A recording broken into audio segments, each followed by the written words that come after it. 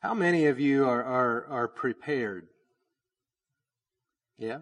Kelly says she is. Is anyone else in here prepared? Yeah, a few others. What are you prepared for? They have something in mind, but the rest of you are kind of cautious. You know, I know these trick questions. What are you prepared for? I believe that 100%. But that's not what I had in mind. I knew someone was going to give that right answer. And no, I'm talking about something different. You know, there's two kinds of people in the earth. There are those that are prepared and those that are not. There are those that prep and those that don't. And what we're going to look at tonight is, have you ever heard the term preppers? Preppers, yeah, people that prep. They expect something bad's going to happen, or they know the possibility of something bad happening, so they prepare to deal with it.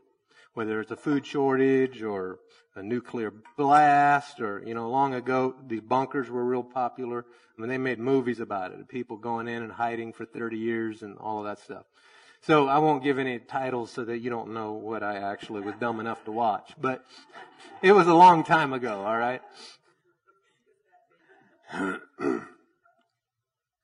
So, have you prepped for end times? Yeah, I use end times because I know that'll get your attention. I could just say, have you prepped for hard times, and you'll think one thing. Have you prepped for end times? Because there's going to be some hard times in the end times.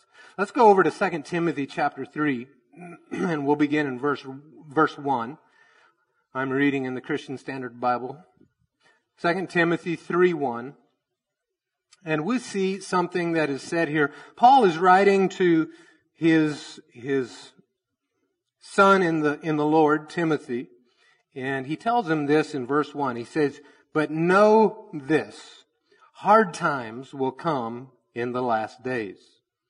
For people will be lovers of self, lovers of money, boastful, proud, demeaning, disobedient to parents, ungrateful, unholy, unloving, irreconcilable, slanderers."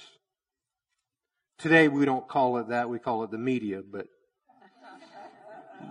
without self-control, brutal, without love for what is good, traitors, reckless, conceited, lovers of pleasure rather than lovers of God. And you say, "Pastor, why are you reading so slow?" Because this is such a big list of things, it's hard to really grasp when you read through it. You have to stop and let it soak in a little bit. What is that?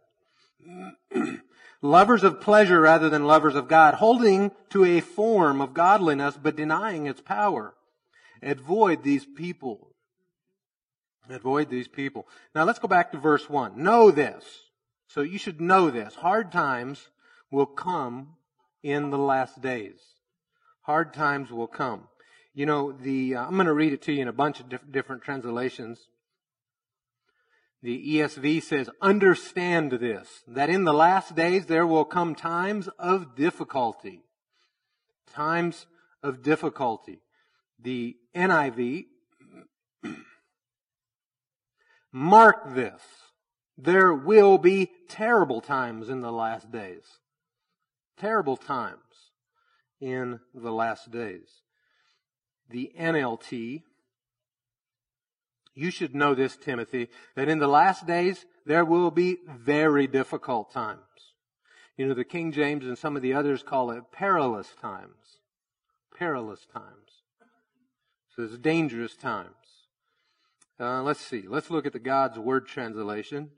"You must understand this, in the last days there will be violent periods of time." Violent periods of time. How about the Passion Translation? I'm reading these different translations to you because it gives you a better, fuller scope of what that word means, and what the context, or not context, but the breadth of it. But you need to be aware that in the final days, the culture of society, this is the Passion Translation, the culture of society will become extremely fierce and difficult for the people of God. And then finally, in the Message translation, don't be naive. Don't be naive. There are difficult times ahead. I mean, it doesn't get more simple than that. Don't be naive. Know this. Understand this is what Scripture says. There's difficult times. There's very difficult times. There's dangerous times. There's, violent times. There's all these things ahead. And are you prepared for it? Have you taken this into consideration? I don't know, Pastor. I liked this a lot better before it started. Amen. Amen. What are motivations? Why do people prep? One reason that some people prep, not everyone, one reason that some people prep is because they're afraid. It's the prepping world, what do you call it? Realm. There's like a whole group of people that are really into that. But that whole prepping world is just rife with fear and is largely motivated by fear. Fear of lack, fear of danger, fear of all these things. All right, so that would be one reason to prep, is because you're afraid. But another reason to prep would be because you see danger coming and you prepare for it. Right? So you wouldn't have to be in fear to be someone who is prepared and who has looked and seen some of the things that are happening around us and said, okay, well, I'm gonna be ready for that. In fact, in Proverbs 22:3, there's a verse that says, the prudent see danger and take refuge, but the simple just go ahead and get right into trouble. And so the prudent, they see it coming. So my question is prepping wrong? Is prepping good? It could be wrong, it could be good, but it's really going to depend where your heart is. See, look, failing to prepare is preparing to fail. Okay? If you're failing to prepare, you are preparing to fail. Now, some of you are hearing me as, so I should be stockpiling food. No, that's not what I'm saying. There are several ways to prepare. There is the man who prepares only in the natural. He is very unprepared. All right? Being truly prepared is going to be knowing who your source is and knowing that I don't care what comes my way, my needs are still met. You could not stockpile enough unless you have Egyptian-style stockades to have enough. Because looking around us and watching, food shortages, watching the threat of nuclear war, there's formula shortages, there's all kinds of shipping problems, so-called, there's, a lot of craziness going on in the world right now. What if it gets a whole lot worse? Someone say, it's going to. We just read, it's going to get really bad. We're just not there yet. Whether it's this year or next year or in our lifetime, I can't answer that for you. But it is coming. A day is coming where you're going to read Revelations. You're not going to be able to buy food. People won't sell it to you. There's going to be shortages. There's going to be people that think it'd be better to die.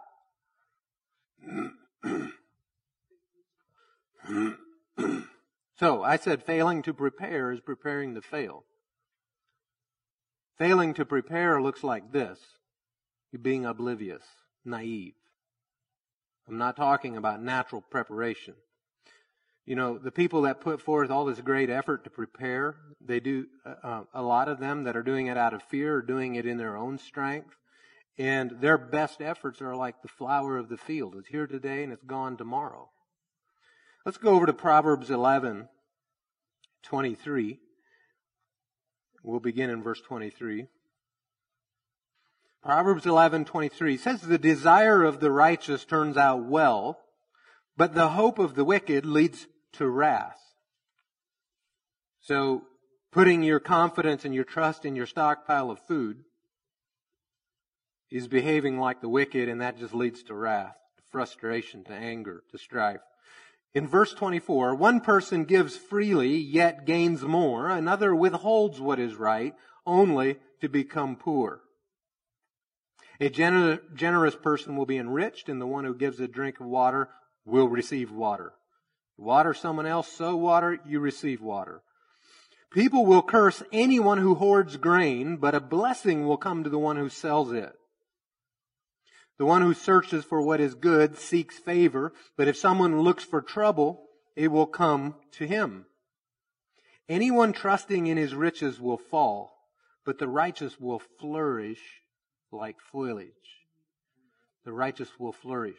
So, let's say that you are all prepared in the natural, and that you have 3 years of food stacked up for you and your family. You've got 4, 5, 6 huge deep freezers full of meat. You've got, all these preparations. There's a lot of things that can happen that make that just go poof, gone.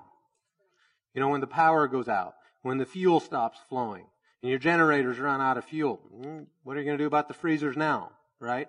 Or when war comes and people flee, you can't take the freezer with you. Right? Now, all that preparation is back at the house, and we're 1,000 miles away from the house. There's no amount of prepping that can save you from disaster. There's no amount of prepping. There's only one that can do that for you and I. Save you from disaster. And quite frankly, let's say that is you, and let's say that you have a way to keep your freezer running and to keep the 3 years of food. Well, when the neighbors come to you because they're starving, are you seriously not going to feed them? No, I have full confidence that you all would. Because the love of Christ would compel you. And you would say, you know what, I know the one who can get more of this to us. And you would share freely. That's the difference between the children of light and the children of darkness. Because one leads to wrath, to guard my stockpile, and the other gives freely and yet is enriched.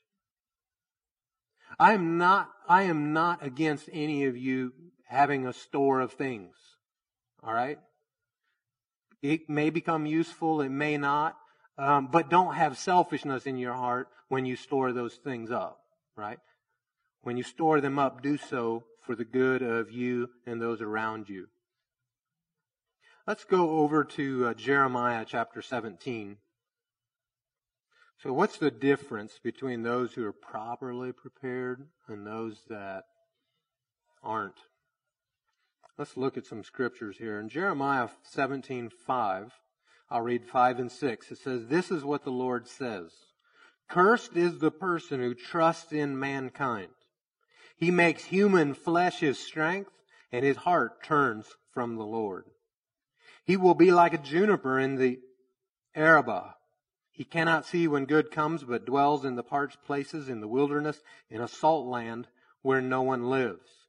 And those junipers are tiny little trees that are stunted, and they don't bear any fruit, and they're gnarly, and they're twisted. They're not nice to look at, and they're not big enough. You can't build a house from it, right? There's not much use for it except to burn them. Why? Because these trees, is the metaphor, they've made their trust not the one who is their provider, but in other things. The verse that he says before, cursed is the person who trusts in mankind. We could say it a different way. Cursed is a person who trusts in his savings account. Cursed is the person who trusts in his stockpile of food.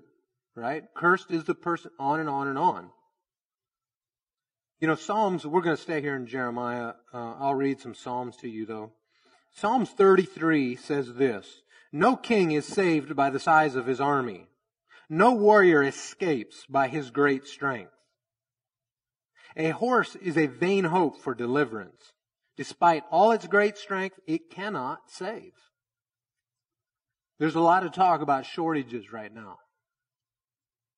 And tonight, I want you to realize that doesn't move you. That doesn't dictate how you will live. That doesn't determine whether or not you're going to make it. That doesn't determine, those shortages aren't going to be the difference of life or death for you. And it's not dependent upon your ability to stockpile things. It's going to be like this. I'll keep reading there where I was at in Psalms 33. You guys just hold Jeremiah. "But the eyes of the Lord are on those who fear Him, and on those whose hope is in His unfailing love? Where is your hope? Did you know that God loves you enough to take care of you? He cares about you. He loves you completely. He hasn't withheld anything. I mean, He gave His most precious thing for you. For you. And some people they go, well, they can see that God gave this for everyone, but they don't really receive it here for them. I know God loves you. Not so sure He loves me. So let's just say that right now. God loves me. I believe it. All right, so His eyes are on those whose hope is in His unfailing love. In His unfailing love. Let me ask you this. If I had the ability, if my children were starving and they came to me and said, I need something to eat, because I love them, I would provide it if I at all could, right? If it was within my power to do so, I would give them food because I love them. Well, my love for my child pales in comparison to God's love for you, His child. And so, just like Jesus multiplied a couple loaves and fed 5,000 and fish and fed 5,000, in the same way He could do it for you. He could do it for you. It doesn't matter the shortage that's coming on, or the price of fuel, or the lack of fuel, or, all those things. I'll keep reading. To deliver them from death. So His eyes are on them. Their hope is in His unfailing love. For what? To deliver them from death and keep them alive in famine. His unfailing love will deliver you from death and will keep you alive in famine. We wait in hope for the Lord. He is our help and our shield. Someone say, the Lord is my help. He loves to help me. In Him our hearts rejoice, for we trust in His holy name. May your unfailing love be with us, Lord, even as we put our hope in you. Psalms 20 says something similar. It says, some trust in chariots and some in horses, but we trust in the name of the Lord our God. Those who trust in chariots and horses, they are brought to their knees and fall, but we rise up and stand. If we were writing this today, we might write it differently. Some trust in their preparations and bunkers. But we trust in the name of the Lord our God. Some trust in their jobs. Some trust in the hand sanitizer, the 99.99% hand sanitizer, right? You gotta watch out for that last 0.001%, I guess. But no, we've got an answer for that too, right? That's not our answer. They are brought to their knees and they fall, but we rise up, not fall, we rise up and stand firm. Why? Because we're on the rock. We're on the rock. Tapped into the source. All right, let's go look at verse 7 and 8 here of Jeremiah where we were reading. So we have the person who's cursed, who trusts in mankind. Here it says, in verse 7, the person who trusts in the Lord, whose confidence indeed is the Lord, is blessed. Unless, of course, there's a drought. And then you'll probably go hungry and do without and lose everything. That's how some people read it. It's not what it says. The person who trusts in the Lord, whose confidence indeed is the Lord. Where's your confidence? Whose confidence is indeed the Lord is blessed. He will be like a tree planted by water. It sends its roots out toward a stream. It doesn't fear when heat comes. Its foliage remains green, unaffected by the drought, unaffected by its surroundings. It will not worry in a year of drought or cease producing fruit. Can trees worry? No, he's not talking about trees, is he? It will not worry when what? In the year of drought. It will not worry when gas prices get high. It will not worry when the shelves in the store are empty. It will not worry when there's no formula to be found. And it will not cease producing fruit. Still fruitful. Still useful. Feeding those around it. It's in the middle of a drought. Flourishing in spite of circumstances. Go over to Isaiah 61. I want you to see something here. Jeremiah isn't far away. Isaiah 61. Now, this was the first two verses is what Jesus stood up in Luke 4 in the synagogue. He found the place in Isaiah, and he read from the scroll, and he says, the Spirit of the Lord God is on me, and He's anointed me to, and he went through the list of things. Okay? That's the first two verses. Verse 3 he didn't quote, but let's read verse 3 in Isaiah, where he was reading from. It says, to provide for those who mourn in Zion, to give them a crown of beauty instead of ashes, festive oil instead of mourning, and splendid clothes instead of despair. Now check this out. And they will be called righteous trees planted by the Lord to glorify Him. Righteous trees. Someone say, I'm a righteous tree. I am a righteous tree. All right, go over to Isaiah 58. You're in Isaiah there. And verse 9. Now, Isaiah 58 is the passage about fasting. All right? And if you do a fast properly, he says this is the result. I'll just begin reading in verse 9. At that time, when you call, the Lord will answer. When you cry out, He will say, here I am. If you get rid of the yoke among you, the finger pointing and malicious speaking, and if you offer yourself to the hungry and satisfy the afflicted one, then your light will shine in the darkness and your night will be like noonday. Man, it's bright. You need sunglasses. The Lord will always lead you, satisfy you in a parched land, and strengthen your bones. Let's say the Lord will always lead me. He will satisfy me in a parched land. He will strengthen my bones. I am like a watered garden, a spring whose water never runs dry. So I asked a little while ago, how do you prepare? How do you properly prepare? If I didn't ask that, I meant to. All right, some of you are looking at me like, yeah. So how do you properly prepare? There's several ways to solve most problems. If a lion were to attack you, what do? Anyone have the proper procedure how to defeat a lion attack? Anyone been trained in lion fighting skills? Okay. Well, we could ask Samson, and he'll grab the lion and rip it apart like it's nothing. We could ask Daniel, and he'll pray, and an angel will show up and close the lion's mouth. So is one way more right than the other way? No. They're both right. What's the difference? The Spirit of the Lord came mightily on Samson, and he dealt with it in that way. But the Spirit of the Lord was with Daniel, and he prayed and dealt with it in that way. So, depending on the situation and where you're at, God's going to have you deal with it one way one time and another way another time. Or, let's think about famine and going to Egypt. When famine shows up, is it wise to go to Egypt? Some people go to Egypt when the famine comes around. Remember Isaac? Isaac in Genesis 26, where it says a famine was in the land, and the Lord told Isaac, don't go down to Egypt. You stay here. And so he plants that year in the drought, and he reaps 100 times what he sowed.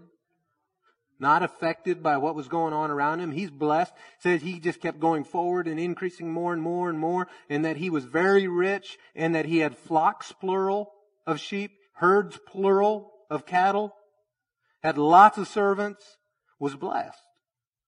He didn't go to Egypt when famine came. Oh, so that's how you deal with famine. You stay and you plan. Not necessarily. That's not how the Lord provided for Jacob. He sends Joseph down to Egypt ahead of him. And if you read in Genesis 45, you can read the account, but Joseph is very clear with his brothers. He says, look, the Lord sent me here to prepare for this famine for you so that you guys would live. So don't be hard on yourselves for doing what you did to me, because this is bringing about God's purpose for you. And so they dealt with famine a different way. They went to Egypt. That's how they dealt with the famine.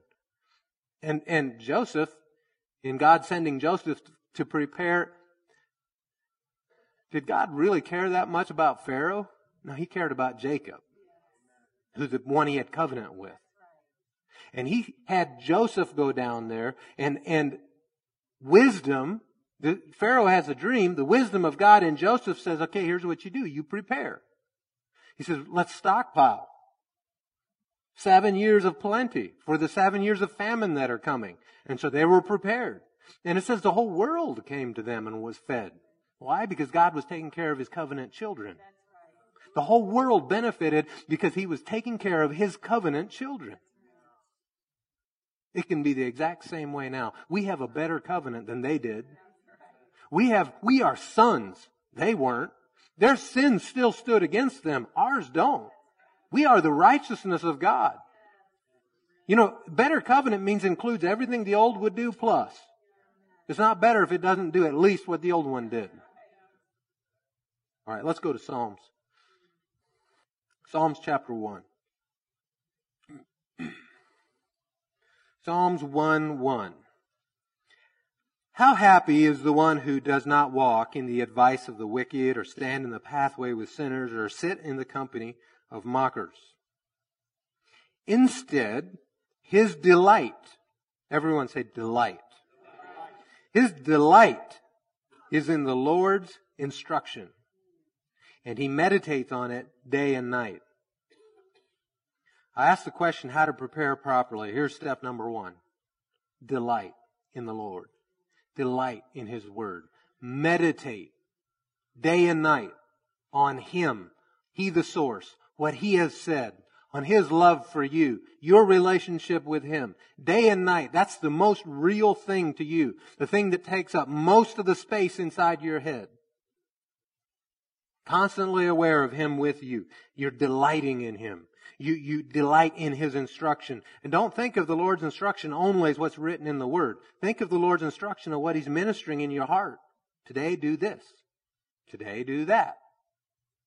Hey, shouldn't you call so-and-so and encourage them? Hey, send them a text. Delight in His instruction. Delight means that you're looking for more. Not just jumping up and down about what was written. He's the God of now. He's still ministering to you and I and leading you and I. Now, what He ministers to you on the inside is never going to contradict what is written, right? But He is going to lead you still today and minister to you. Remember Mary, the mother of Jesus' instruction? It was real simple. Just do what He tells you. Do what He tells you. All right, let's keep reading here. His delight is in the Lord's instruction, and he meditates on it day and night. He is like a tree planted beside flowing streams that bear its fruit in its season, and whose leaf does not wither. Whatever he does prospers. Whatever he does. Have children? It prospers. Have business? It prospers. Communicate? It prospers. Are you listening? Whatever you do, it prospers. The wicked are not like this. Instead, they're like chaff that the wind blows away. Therefore, the wicked will not stand up in the judgment, nor sinners in the assembly of the righteous. For the Lord watches over the way of the righteous. The Lord's watching over you, the righteous. Over you, the righteous. But the way of the wicked leads to ruin. Let's go over to Psalms 91. This is one that is probably a favorite to many of you. Psalms 91, look in verse 1. We're looking at and answering the question how to properly prepare for hard times. So number 1, you're going to delight in the instruction of the Lord. Delight in His promise. Delight in His character. Delight in His love for you. See, you're not just in a business relationship with the Father. You're in a family relationship with Him. That's completely different than a business relationship. Will you guys carry family business out? Sure. Right? Kingdom business. But your family. Verse 1, we're going to see some more things that we should do. The one who lives under the protection of the Most High dwells in the shadow of the Almighty. So it's a place to abide. It's a place to live. It's a place to be. It's a place to stay. Verse 2, I will say concerning the Lord. I will say. I'm going to switch over to the NIV for this, Psalms 91.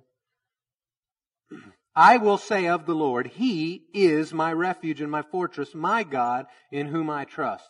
We have a part, we delight in the Lord. We have another part, and that is what we say, what we speak.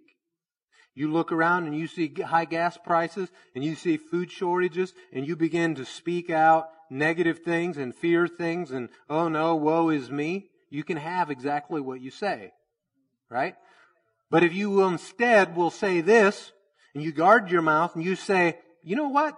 He is my refuge, my fortress. He's my strong tower. He's my God. I trust in Him. We have to make Him our Lord, right? We have to say He is our Lord. He is my Lord. Lordship is different than just Savior. It means He's given you the marching orders, that you follow His lead. Verse 3, surely He will save you from the fowler's snare and from the deadly pestilence. He will cover you with His feathers, and under His wings you will find refuge. His faithfulness will be your shield and rampart. You will not fear the terror of night or the arrow that flies by day. So here's part number 3. Or 4. You will not fear. You're going to delight in the Lord, right? You're going to speak. You're going to open your mouth and say, make these declarations and believe it. You're going to trust in God. Number 3. And then number 4 is you're going to resist fear. It says, you will not fear the terror of night, nor the arrow that flies by day. Let's say it a different way. You're not going to fear what you can't see, and you're not going to fear what you can see. Night and day. Verse 6, you're not going to fear the pestilence that stalks in the darkness. You're not going to fear the plague that destroys at midday. 1,000 may fall at your side and 10,000 at your right hand. In other words, if there's that many people falling around you, some people that are close to you probably fell. But it will not come near you. You will only observe it with your eyes and see the punishment of the wicked. If you say, the Lord is my refuge, and you make the Most High your dwelling, no harm will overtake you. No disaster. No disaster.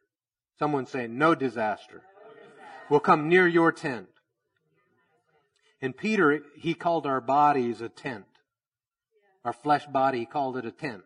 Temporary tent. No disaster will come near your tent, your body. Right? You can also say, my household, that's fine. But I'm saying no disaster is coming upon your tent, on your body, on your house. And if we're going to say these things about the Lord, that means we have to believe them. That means that the reason we're saying them is not to get God to do something, but because we believe something about God. We trust His character. We trust His love for us. We trust that He'll do exactly what He says He would do. We have a confidence that, you know what, He loves me and He wouldn't let anything like that happen to me. So, well, how do you know? You know, there's bad things happen to good people all the time. Yeah, it does. We don't know why. I can tell you many stories about why bad things didn't happen to good people. Because someone was listening and paying attention. I remember back when we lived in Colorado, I was working in construction, and we had started the church there. I was working for a company that built log homes. And so we're working up on the side of the mountain, and every morning I would get up and I would have some quiet time with the Lord, which would look like I would read my Bible and consider what I was reading and let the Lord just minister to me through what I was reading and explain things to me. And then I would go to work. Well, this particular morning, I had this prompting, this pulling on the inside that I should take some time and ask the Lord for any instructions for today. And specifically wait for some answers. And so I did that. That wasn't what I normally did every morning. Normally, my prayer time was while I was alone driving in the vehicle. But this morning, there was just this pull. Go over and kneel down in front of the love seat and talk to the Lord and ask Him, is there anything I should know about today? That was the question that came up on the inside. So that's what I did. I knelt down. Lord, is there anything I should know about today? And the only thing I hear on the inside is, be careful where you stand or you'll be crushed. Really? Devil's trying to put fear in me. I ask again, Lord, I bind every spirit. No spirit's allowed to speak to me except the Spirit of the Lord. So Lord, here I am, speak to me. And be careful where you stand or you'll be crushed.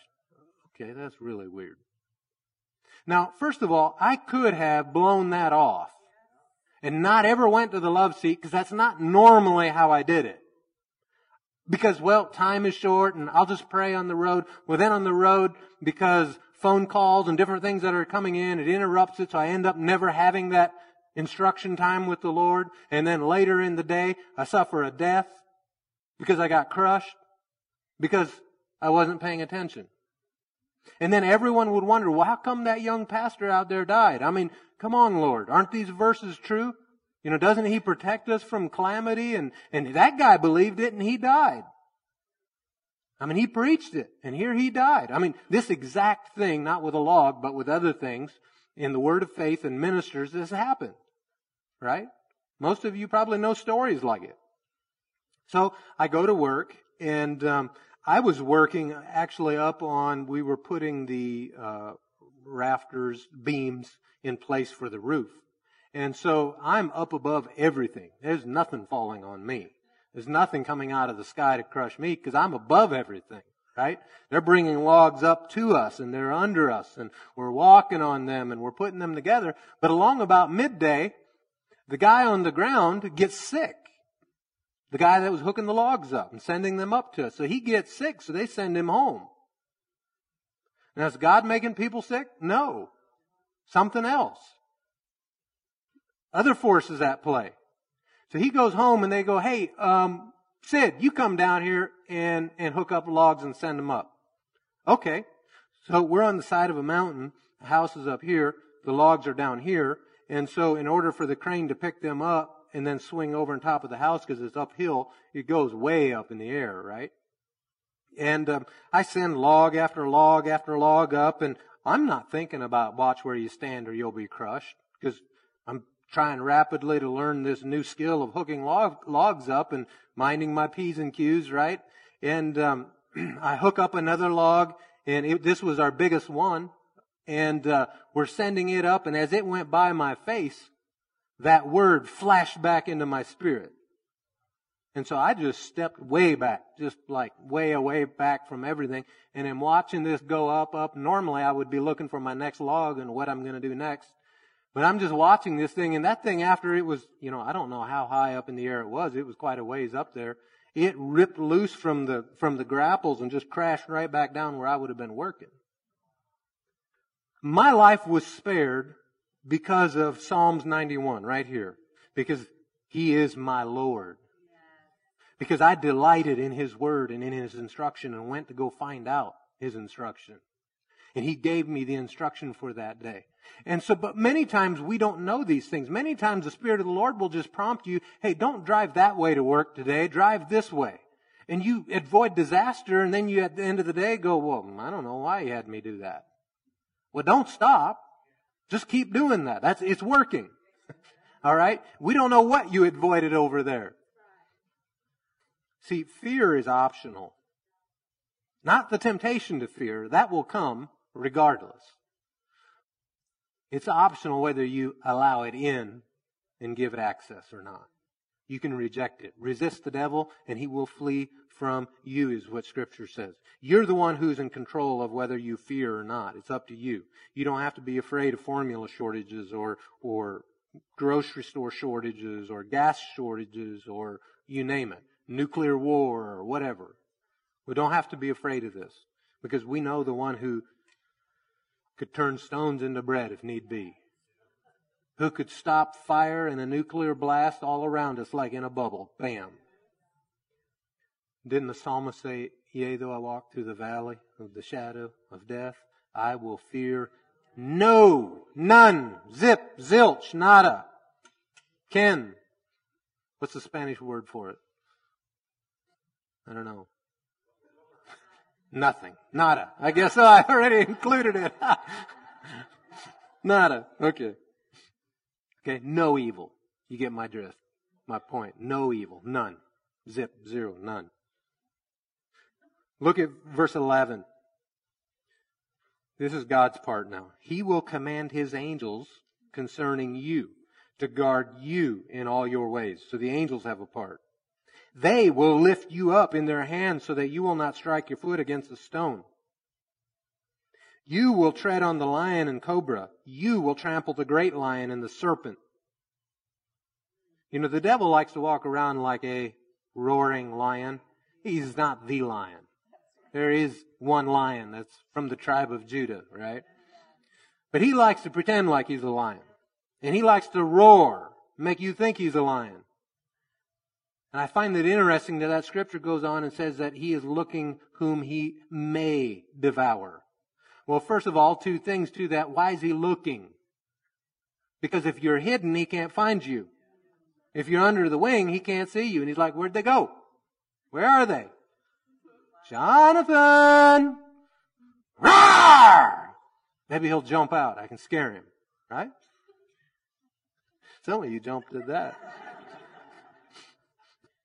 But if you just stay hidden, he can do all he wants out there. You're still hidden. You're still under the shadow of the Most High. All these rules are still at play. And then it says whom he may devour. He's looking for whom he may. Well, he may not devour me. Now, if I'm a rebellious chickie and I don't delight in what the Lord says and I run out from under His wings, I don't trust in Him, I look to my own speed to be able to get away from lions, my own preparations. I've been training. I've been doing line sprints. I can get away from him. You know, if you're looking to that, you get out there and you become a snack. A lion snack, that's right. So what in verse 13, you will tread on the lion and the cobra. Both the lion and the snake represent the devil or evil spirits. So man, if you're walking in the plan and will of God and you're staying sensitive and you're delighting in Him and you're trusting in Him and you're not allowing fear in, man, you can go right into the lion's den, standing on top of a snake and deal with issues, right? In verse 14, because He loves me, says the Lord, I will rescue him. I will protect him, for He acknowledges my name. He's mine. He's my name. He's got my name. He will call on me and I will answer him. I will be with him in trouble. I will deliver him and honor him. With long life I will satisfy him and show him my salvation. Unless there's a nuclear blast or he starved to death. Or. Don't read it that way. No. With long life, He will satisfy me and show me my salvation. Where are we on time? Okay, I have 15 minutes. I'm going to... You say, well, how come 15 minutes, Pastor? Other times you don't stop then. I know. That's where I set a limit for myself tonight. Because I have enough material here, we could be here all night. Psalms 56. I want to read several chapters to you. I want you to be watchful for these things that we talked about.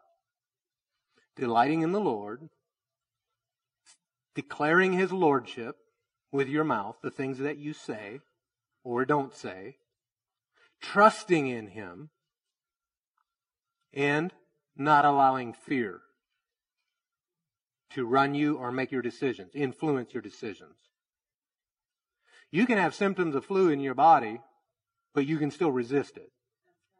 And when it comes on you, you can resist it. Same way with fear. You can begin to shake because I'm having symptoms of fear, but you can resist it. You don't have to yield and lay down to it. Psalms 56 and verse 1. I'm going to switch back to the CSB translation. Be gracious to me, God. Now, understand, David wrote this when he has just been seized by the Philistines. He is currently in captivity when he writes this psalm. He has not been delivered yet. But look at where his confidence is. Look at his language. The terminology he uses. He could have said, Lord, I hope you deliver me. No, he doesn't say that. At the end, he thanks God. You delivered me. Past tense. Look at where his confidence is. All right, he starts out, he says, be gracious to me, God, for a man is trampling me. He fights and oppresses me all day long. My adversaries trample me all day, for many arrogantly fight against me. When I am afraid, I will trust in you. So he acknowledges that there's the temptation to fear, but now he states what he will do, where his confidence is, where his trust is. I will trust in you. In God, whose word I praise. In God I trust. I will not be afraid. What can mere mortals do to me? They twist my words all day long. All their thoughts against me are evil. They stir up strife. They lurk. They watch my steps while they wait to take my life. Will they escape in spite of such sin? God, bring down the nations in wrath. You yourself have recorded my wanderings. Put my tears in your bottle. Are they not in your book? Then my enemies will retreat on the day when I call. This I know. God is for me. Let's say that. This I know. God is for me. In God, whose word I praise. In the Lord, whose word I praise. In God I trust. I will not be afraid. What can mere humans do to me? I am obligated by vows to you, God. I will make my thank offerings to you.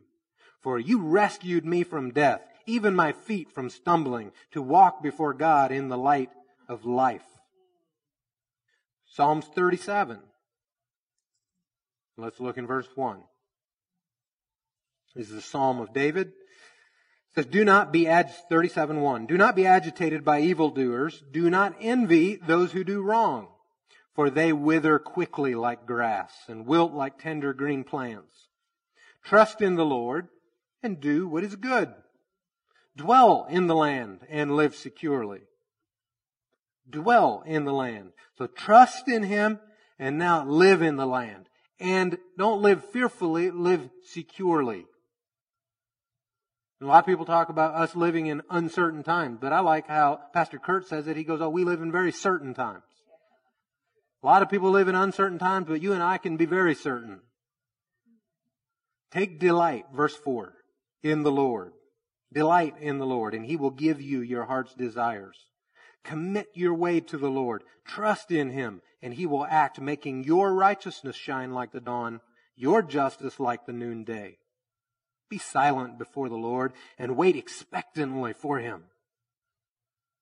Do not be agitated by one who prospers in his way, by the person who carries out evil plans.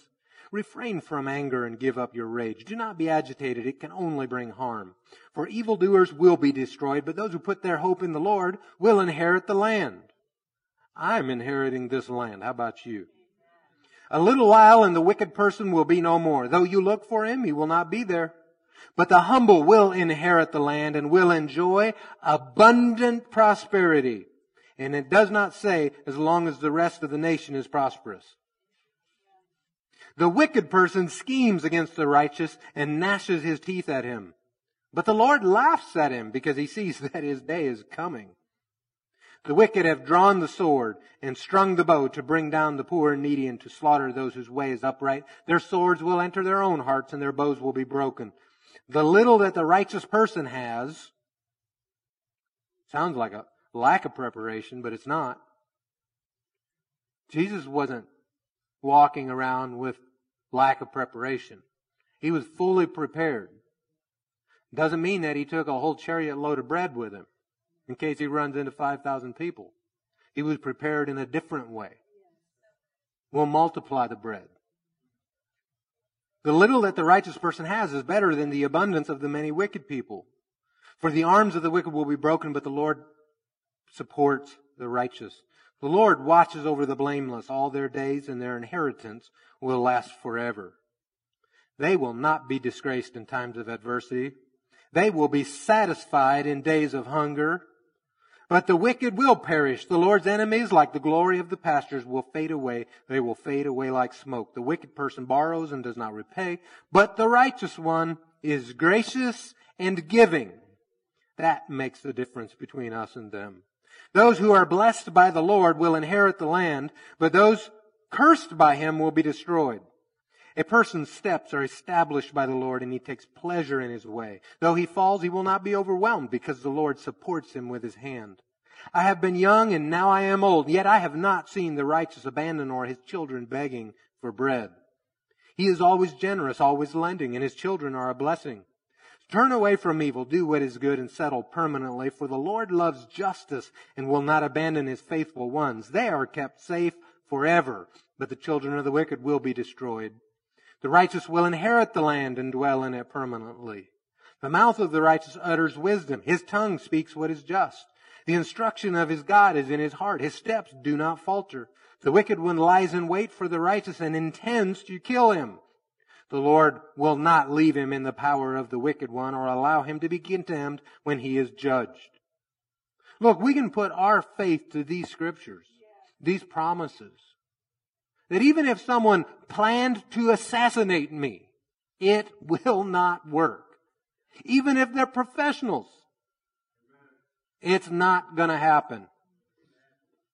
The Lord will warn me. He'll direct me to go somewhere different. He'll help me. If he needs to, he'll send an angel and stop it right there. What does blop mean? I don't know, but it stopped it. Yeah, a shield, that's right. All right, verse 34. Wait for the Lord and keep his way, and he will exalt you to inherit the land. You will watch when the wicked are destroyed. I have seen a wicked, violent person well-rooted, like a flourishing native tree. Then I passed by and noticed that he was gone. I searched for him, but he could not be found. Watch the blameless and observe the upright, for the person of peace will have a future. Does that sound like the person of peace came to an end? Starved to death? No. Person of peace will have a future. So no matter how hard, how difficult, how perilous the times are that we're coming into, you, the person of peace, has a future. But the transgressors will all be eliminated. The future of the wicked will be destroyed. The salvation of the righteous is from the Lord, their refuge in a time of distress.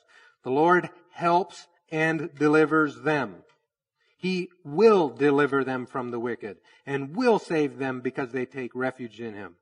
All that to be said, you have to cooperate with him and work with him. You have to delight in him. So, well, what do you mean? Well, delight in his instructions. Ask him, is there anything I should know? Trust in him.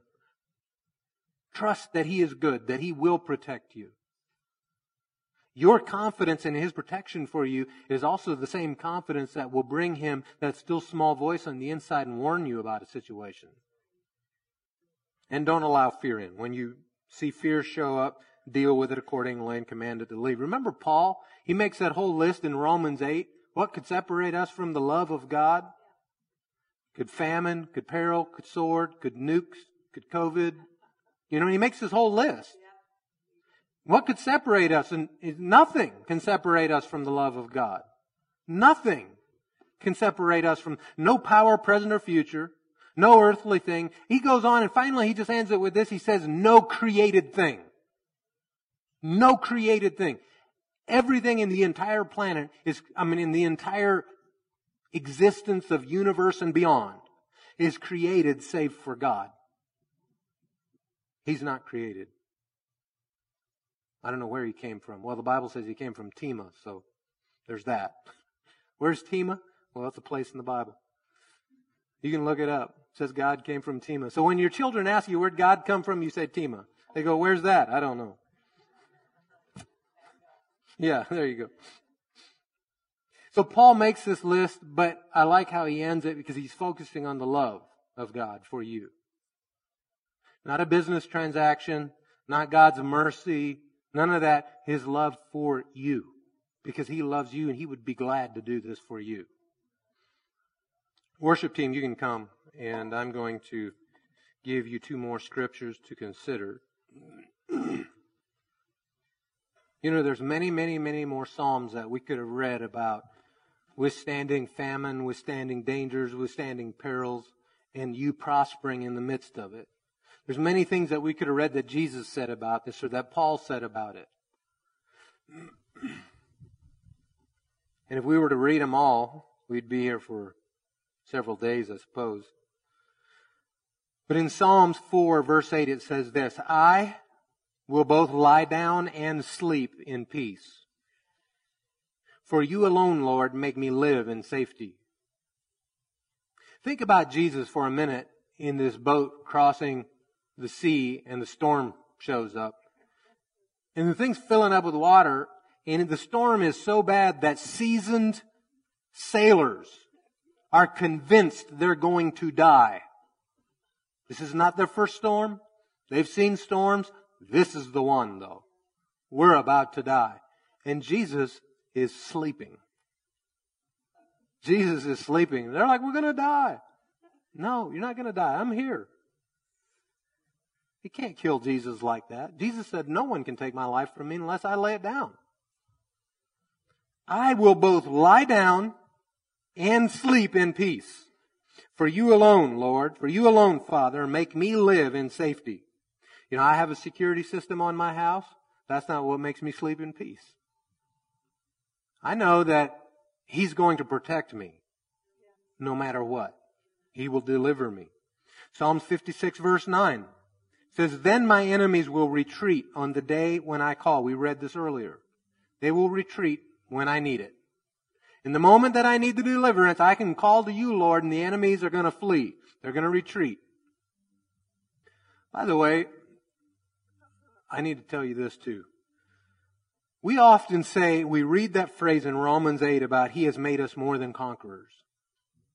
And we think victory. That's not what conquerors is. If you're inside a city and the enemy comes and attacks that city, and you've got fortified walls, and you've got archers on the wall, and you've got all these soldiers up on the wall, and they come and they attack, and you repel them, you withstand the attack, you win the victory. Did you conquer them? No, you just defended something. You just successfully defended something. Entirely different than conquering. Conquering is going in and taking it. Not just defending. So when you think of, well, the enemy came against me and I got the victory, well, that's great, but we're more than conquerors. We're going to take ground back from the enemy. We're going to take the bread back from him. We're going to take the people back from him. We're going to take the land back from him. We're going into his territory, into the den of the lion and the cobra, and we're coming out protected, victorious, and increased. Why? Because this I know, God is for me. Psalms 56 verse 9. This I know, God is for me. And He would do that for me. This I know, God is for me. Jesus said to the disciples, nothing shall by any means harm you. Nothing shall by any means harm you. Nothing. No thing. No created thing. No thing otherwise. In these times that we live in, you know, we talked about what our part is, and we went over the list of things that's our part. So what does that look like for you and I in this season and time that we live in? So check with the Lord. Is there something that I should be doing? Is there a certain preparing that I should be doing? Should I do what, Lord? And let Him direct you and guide you. And for each one of you, it may be a little different. It may be a different thing. But be open and sensitive to Him. Because it's not one or the other. It's not, oh, if you stockpiled something, then you were off in the bushes. It could be both and. You know, Jesus provided a plan B. In Mark chapter 4, I think it is, where He went down to the river, by the edge of the water to preach to the people. He told Peter, He said, or the disciples, He said, get a boat ready in case the press of the crowd becomes too much. That was His plan B, to get in the boat and not be crushed by the crowd. In the event that the crowd gave too much pressure and trampled Him. So, was Jesus a person of faith? Yes, of course. So why couldn't He just listen to the Lord and do something different, or, you know, walk through the center of the crowd? Well, because this time the Lord was telling Him, get a boat ready. It doesn't even say they needed the boat or that they used it, but it was there in the event they needed it. And so prepare like the Lord tells you to prepare. All right? And by being properly prepared, that means you're having a conversation with Him, and then He can direct everything from there. Now you're prepared, no matter what. You're prepared. We have the communion elements prepared here. And during this first song, you guys can file up and just do like we normally do. Come up the center aisle and go out the sides and back to your seat on the sides. Let's start in the back and work our way forward and take the elements. And then after the first song, we'll stop. We'll take the elements together. And then we will proceed with the worship song portion of our service.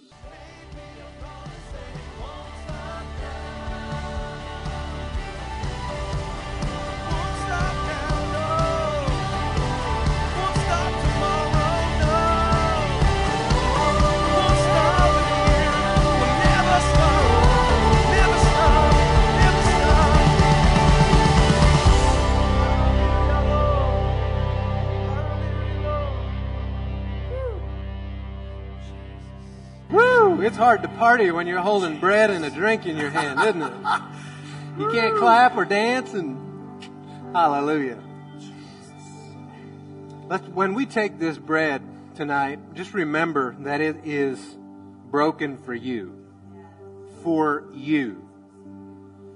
For your neighbor, for your family, for them too, but for you. So go ahead and receive from the Lord all that He meant for you to have in this new covenant. His body broken for you. He provided healing for you. So let's take it.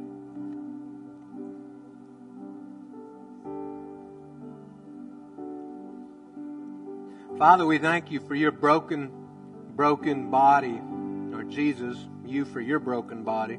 Father, thank you for sending Jesus. Thank you for making a way for us to be healed and walk in divine health, and we just receive it right now. Be healed in Jesus' name. From the top of your head to the bottom of your feet and every place in between, healed by the divine power of God the Father flowing in and through you. We thank you, Father. We thank you, Jesus. Jesus said He took the cup. He said, "This is my blood, which was shed for you." Someone say, His blood was just for me. God gave what was the most valuable to Him for you. So you are extremely valuable to the Lord. He loves you with the love that He has for Jesus. He loves you. And this is covenant for you.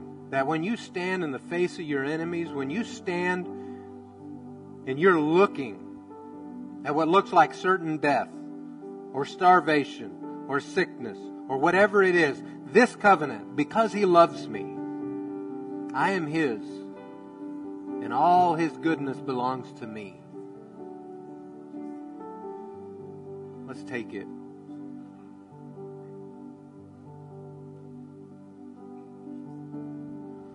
Thank you, Father, for the blood of Jesus. Thank you that you gave us your righteousness, that we are redeemed, that we are yours, that we are called by your name, that we are your family, that your ears are open to our cry, and that you deliver us and you rescue us, that you set us on the pathway, you set us upon the rock which cannot be shaken, in the kingdom that cannot be shaken. We bless you for it, Father. We thank you for it, and we rejoice in it in Jesus' name.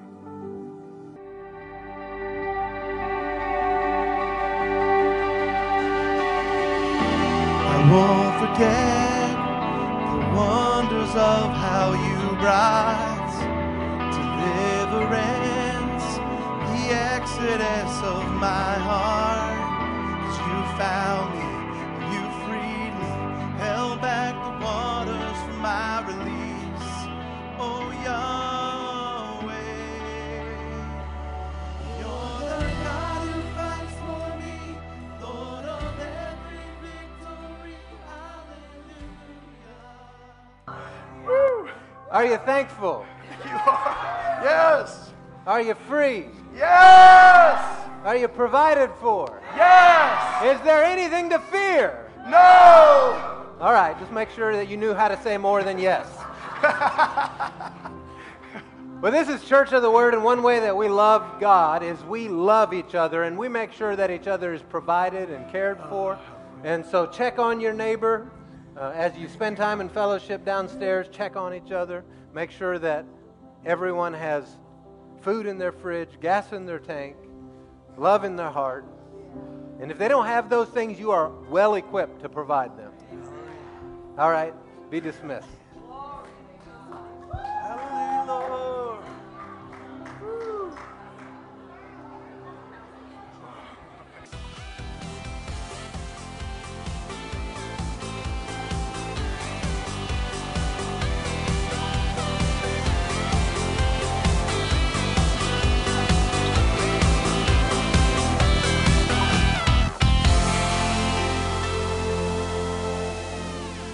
Good evening, beautiful family of God, and boy, you are. Beautiful family of the Lord. Oh, we are so blessed. We are the most blessed people on the face of the earth.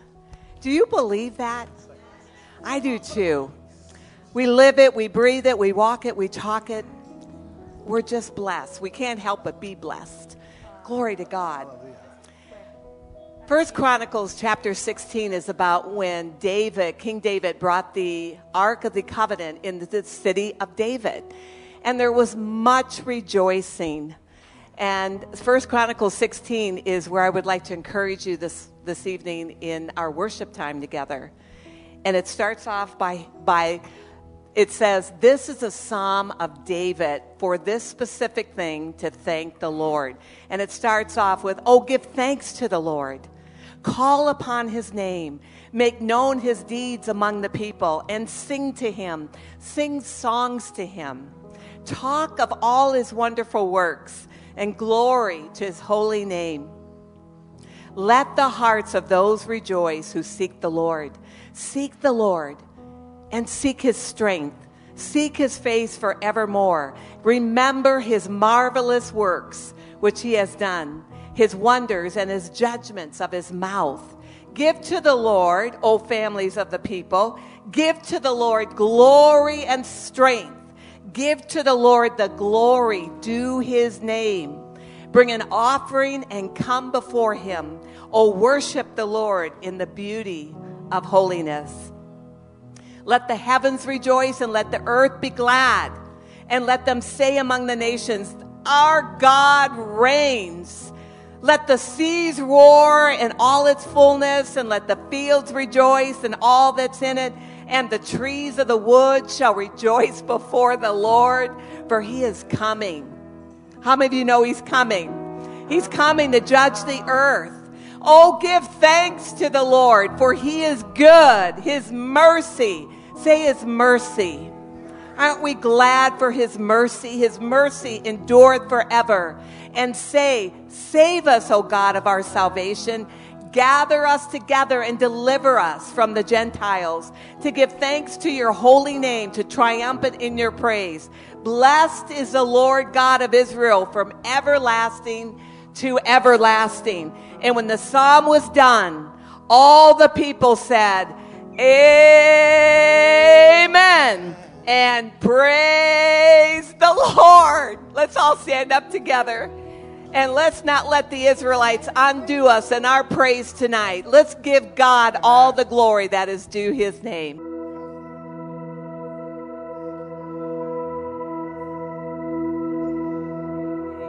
Jesus, we're so grateful for your presence here tonight. Thank you, Jesus, for your faithfulness to us. Thank you for opening up the way to have relationship with your Father and now our Father through that born-again experience. Thank you for shedding your blood on the cross, being buried, and rising from the dead to provide redemption for everyone, every whosoever. So, Father, we just thank you for that plan of redemption, that beautiful, rich plan of redemption that all of us have partaken in. and walk out every single day. We're so grateful, Jesus, for what you did and for who you are, head of the church right now, walking among us, loving us, correcting us, helping us to move in this beautiful journey of life with you. We're so grateful, so grateful. Well, why don't you turn to your neighbor?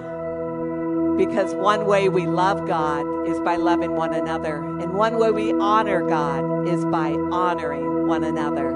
Amen. The children may be released at this time as well. And we bless them as they go. Well, good evening. How are y'all doing? Nice and warm? Well, it's good to be with you all again tonight. I'd like to welcome you to Church of the Word International. If this is your very first time, you just raise your hand so we can welcome you. If this is your very first time here at Church of the Word International. Well, we're glad for all of our visitors that are here. So we're going to prepare to return the tithe to the Lord this evening. So if you need a cash envelope, you can raise your hand and the ushers will bring one to you. If you're giving by credit card, do fill out all of the blanks. We would so appreciate that. You know, in this house, we like to always give scripture for you to attach your faith to. When we go to do a thing with our finances, it's important that it's just important to keep the right perspective for your finances, always. The right mindset. You know, scripture says that our steps are ordered of the Lord. Are they? Or are you ordering your steps? So it's important to keep the right perspective. The Lord is my source, and whatever I do in faith. So I just want to stir you up tonight that God truly does want to meet your needs. And not just meet our needs, but he wants to bless us. He wants us to have the good of the land. So tonight, I want to encourage us all, myself, including myself, everyone here. Let's claim what God has said. Let's declare and lay hold of the promises that he said in his word. Let's expect it. Let's exercise our faith, what God has said, and receive it as ours. All right. Turn in your Bibles to 1 John chapter 5. So I'm just going to let you turn to that, if you're able. You know, here's the thing. I know we all have, it's just so much easier to just sit and listen to it. And I'm not saying, hey, not able to turn, that's fine. There's something about turning to the scripture and reading it on the written page. And this is just such a great scripture. So we're going to turn to it and we're going to look at it. It says in verse 14, this is the confidence we have in approaching God. So we can be bold in this, what he's going to say. That if we ask anything according to his will, he hears us. And if we know that he hears us, now that's a key phrase. If we know that he hears us. See, a lot of people are like, well, I don't know if God's hearing me or not. I mean, I've been praying and praying, nothing's happened. I don't know, is he hearing me? They don't know that he's heard them. That's the key phrase right there. If we know that he hears us, whatever we ask, we know that we have what we asked of him. Isn't that so great? What happens when God hears us? He answers. But what's the qualifier? Rule number 1. Can't claim something from God he hasn't promised. So you got to find out, what has he said? Well, I'm going to give you a couple things he said in the area of finances. 2 things, well-known scriptures, Philippians 4:19. Says, and my God will meet all your needs. I'm reading from a different translation than what I have it memorized. That comes out every now and then. You get like a verse that's merged with 3 different translations. And my God will meet all your needs according to his riches in glory. And how about Malachi? The last part of Malachi 3:10 says this. He said, test me in this. See if I will not open up the windows of heaven for you and pour out a blessing until you don't have enough room to store it. That's a little bit, modified translation too. But that's from out of my heart, right? All right. So a promise to meet your need is a promise, an indicator, let's say it that way, an indicator you're going to encounter needs, right? But I want to bring out encounter needs, not live in perpetual need. There's a whole big difference between, Josh, you're doing really good, business is flourishing, all this, and suddenly you have a need for an airplane. You know what I mean? That's now a need.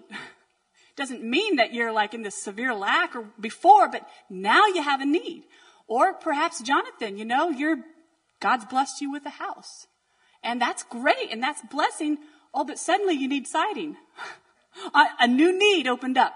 But hallelujah, there is a promise to meet the need. Not a promise that you're just going to live in lack and need all your life. I just want to make that clear. But all the promises of God have two parts. There's God's part and there's my part. All the promises of God. Even salvation.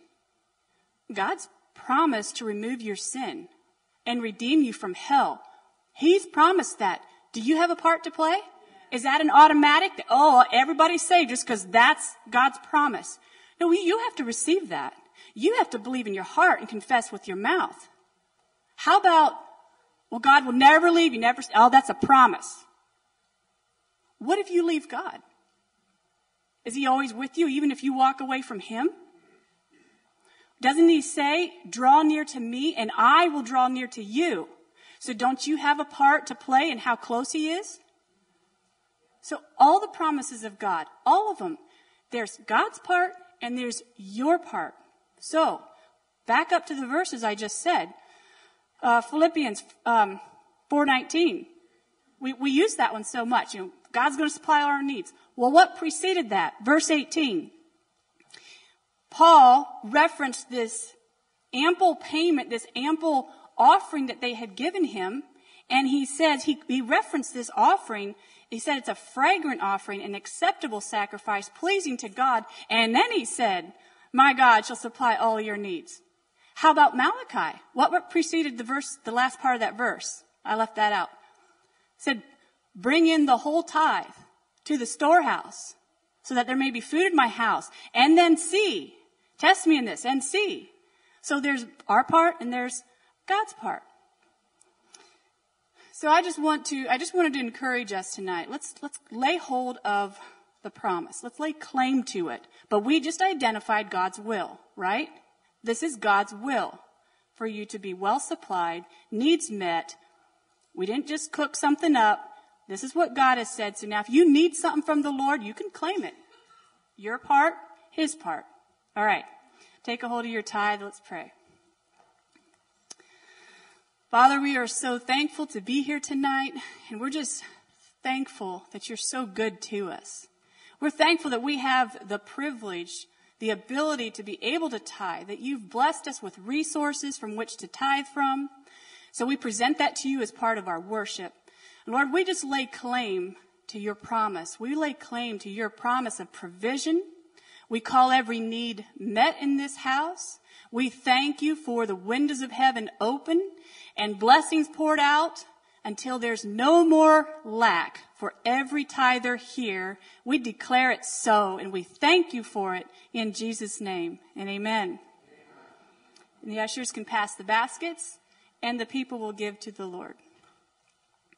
So the CWI Families Group Smoked Meat Cook-Off coming up May 30th at the Burroughs home. So that's been in the bulletin a couple times. Follow the instructions. Citygate, Columbia. Was that too bossy? Okay. Citygate, Columbia is coming up July 3rd, so there's a sign-up sheet for that. Actually, there's a lot of sign-up sheets, again, in the back.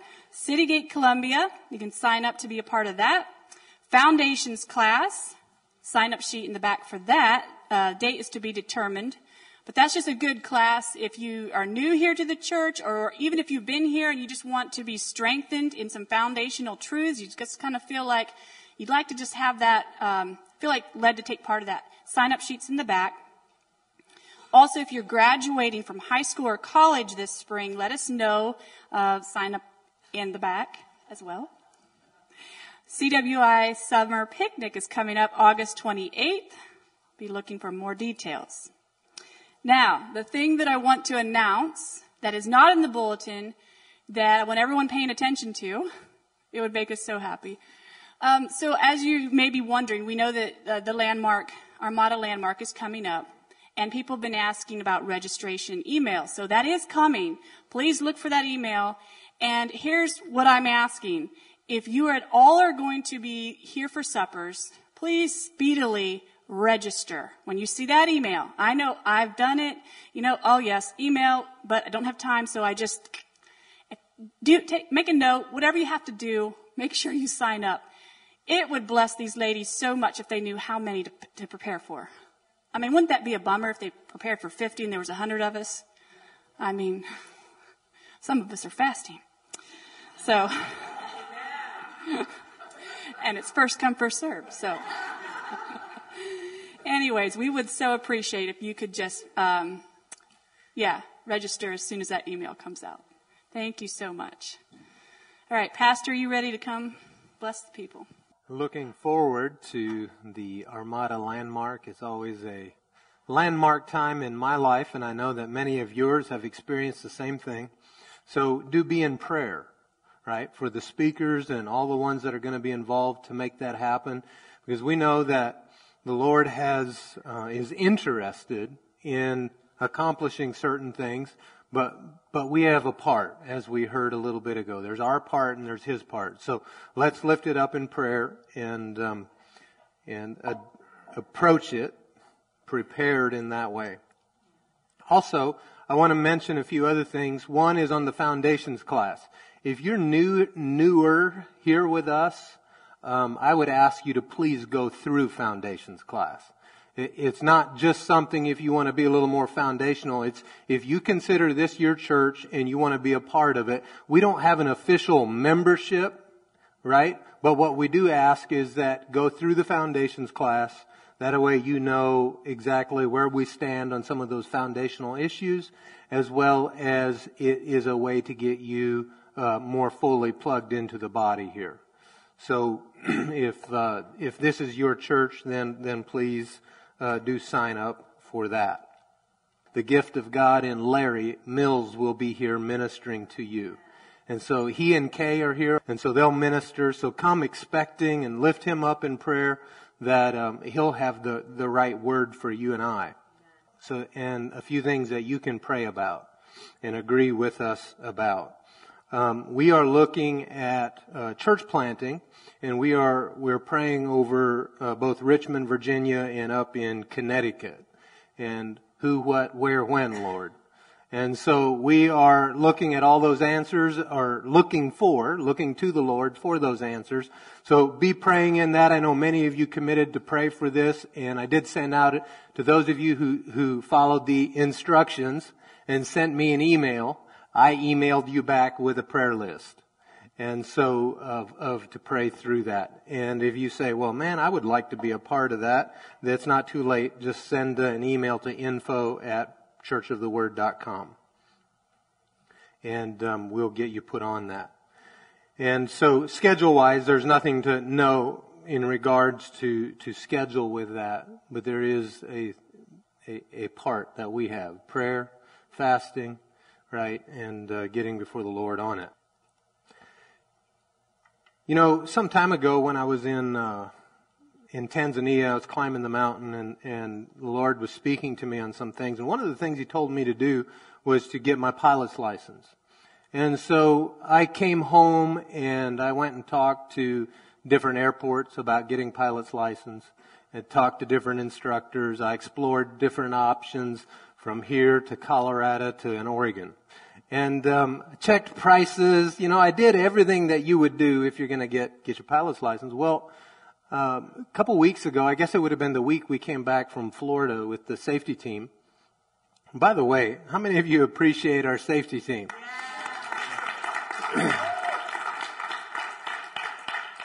Jacob, wave at everyone so they know who the big Greek guy is.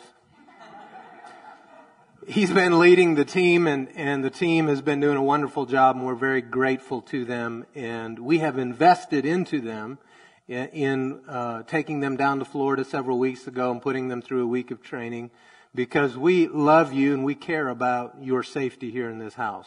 We believe first and foremost that we're protected, right? And that God forbid that we would ever have to use any of those safety measures, and we're believing to be protected from that. Okay? In the event those things should happen, we are also prepared to deal with it. And so that is what our safety team is doing here. And in a couple weeks, we will bring them, and we'll talk to you about some things to be expecting and looking for and to be aware of with our safety team. All of that to be said, how did I get off on that? Oh, the weekend we got back from Florida with that training. We come in and we were in worship, and the Lord started ministering, and He came to me on the inside, and He was very stern with me. And He asked me, He said, "Didn't I tell you to get your pilot's license?" And so I didn't realize I was being disobedient. You know, I'd done all the shopping, but I wasn't getting them yet. Because, well, once you provide the money, Lord, I'll do it, right? Once you provide all the things that I need, all the I's and all the crossbars for the T's, once you get those around, I'll do it, Lord. And so he was stern with me, and he said, "Didn't I tell you when you were on the mountain to get your pilot's license?" Yes, sir, you did. And, in those moments of clarity, suddenly all the excuses are flimsy, and they just don't cut it. So you don't even mention them, right? Some of you might, but. And so I said, "Yes, Lord, I will. I shall. I'll get on it immediately." And so on the way home, I told Jen, hey, this isn't something for the future. This is something for now. I need to do this now. And so when I was in Colorado this past week, I signed up with a group or someone that I know there. And so I'm doing my ground schooling right now here at home. And it's online, so most of it I can do from anywhere. And then when it comes to the flight training, I'm going to do that in Colorado, and I'm going to be out there for 14 days, and we're going to do it in one thing. I'm kind of an experiment, because most people do it in months, and I said, well, how fast can we do it if I really apply myself? How fast can we do it? In 2 weeks. And so other flight instructors said, yeah, I don't know if that's possible. But these guys are saying, oh yeah, we know a way that we can do it. Well, have you ever done it before? No, but we're pretty sure we can do it. So, here's where your involvement comes in. I'm asking you to pray for me, all right, that I would grasp concepts quickly, retain them, understand them, and be able to make it through that in 2 weeks. And I will. I don't have any doubt that I will. And so I appreciate your involvement and your prayers in those things. You say, well, Pastor, why are you getting your pilot's license? I don't know, but do I need to know? Just what I need to do is obey the Lord, right? He has a plan, and in time all will be made clear. And so right now the important part is to obey that for me.